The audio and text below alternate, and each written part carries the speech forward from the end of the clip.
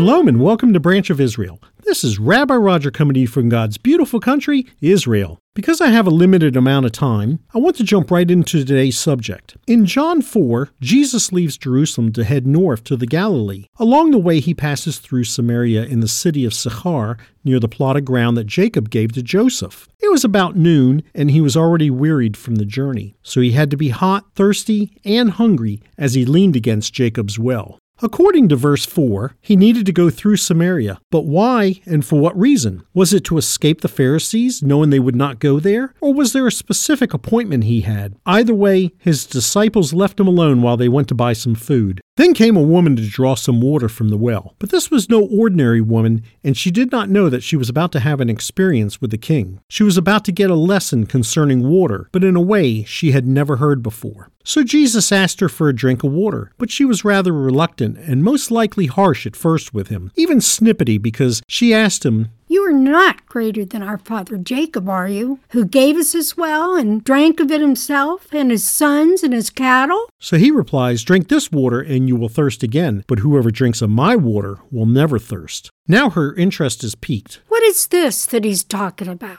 Is he a water salesman? I must have some of this. At this point, she went from being dry to hearing the water drip, and quickly, might I add.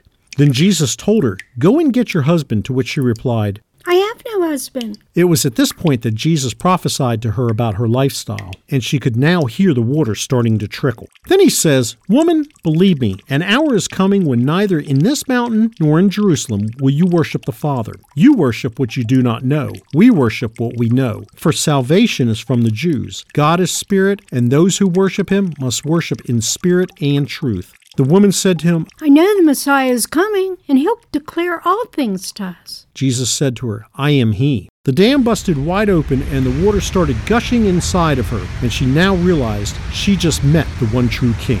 Now her thirst has finally gone away, and she will never need to keep drawing to satisfy it again. I have to ask you, are you thirsty? Have you become dry and weary looking for something to satisfy that thirst, but in all the wrong places? Have you turned away from Jesus, but realized that you are missing something? Then repent and ask for forgiveness. Then ask Jesus to come into your life, and I promise you, you will never thirst again. For more teachings and information, visit branchofisrael.com. Again, this is Rabbi Roger coming to you from Israel. Thank you so much for listening. Lehitraot, goodbye, or see you again.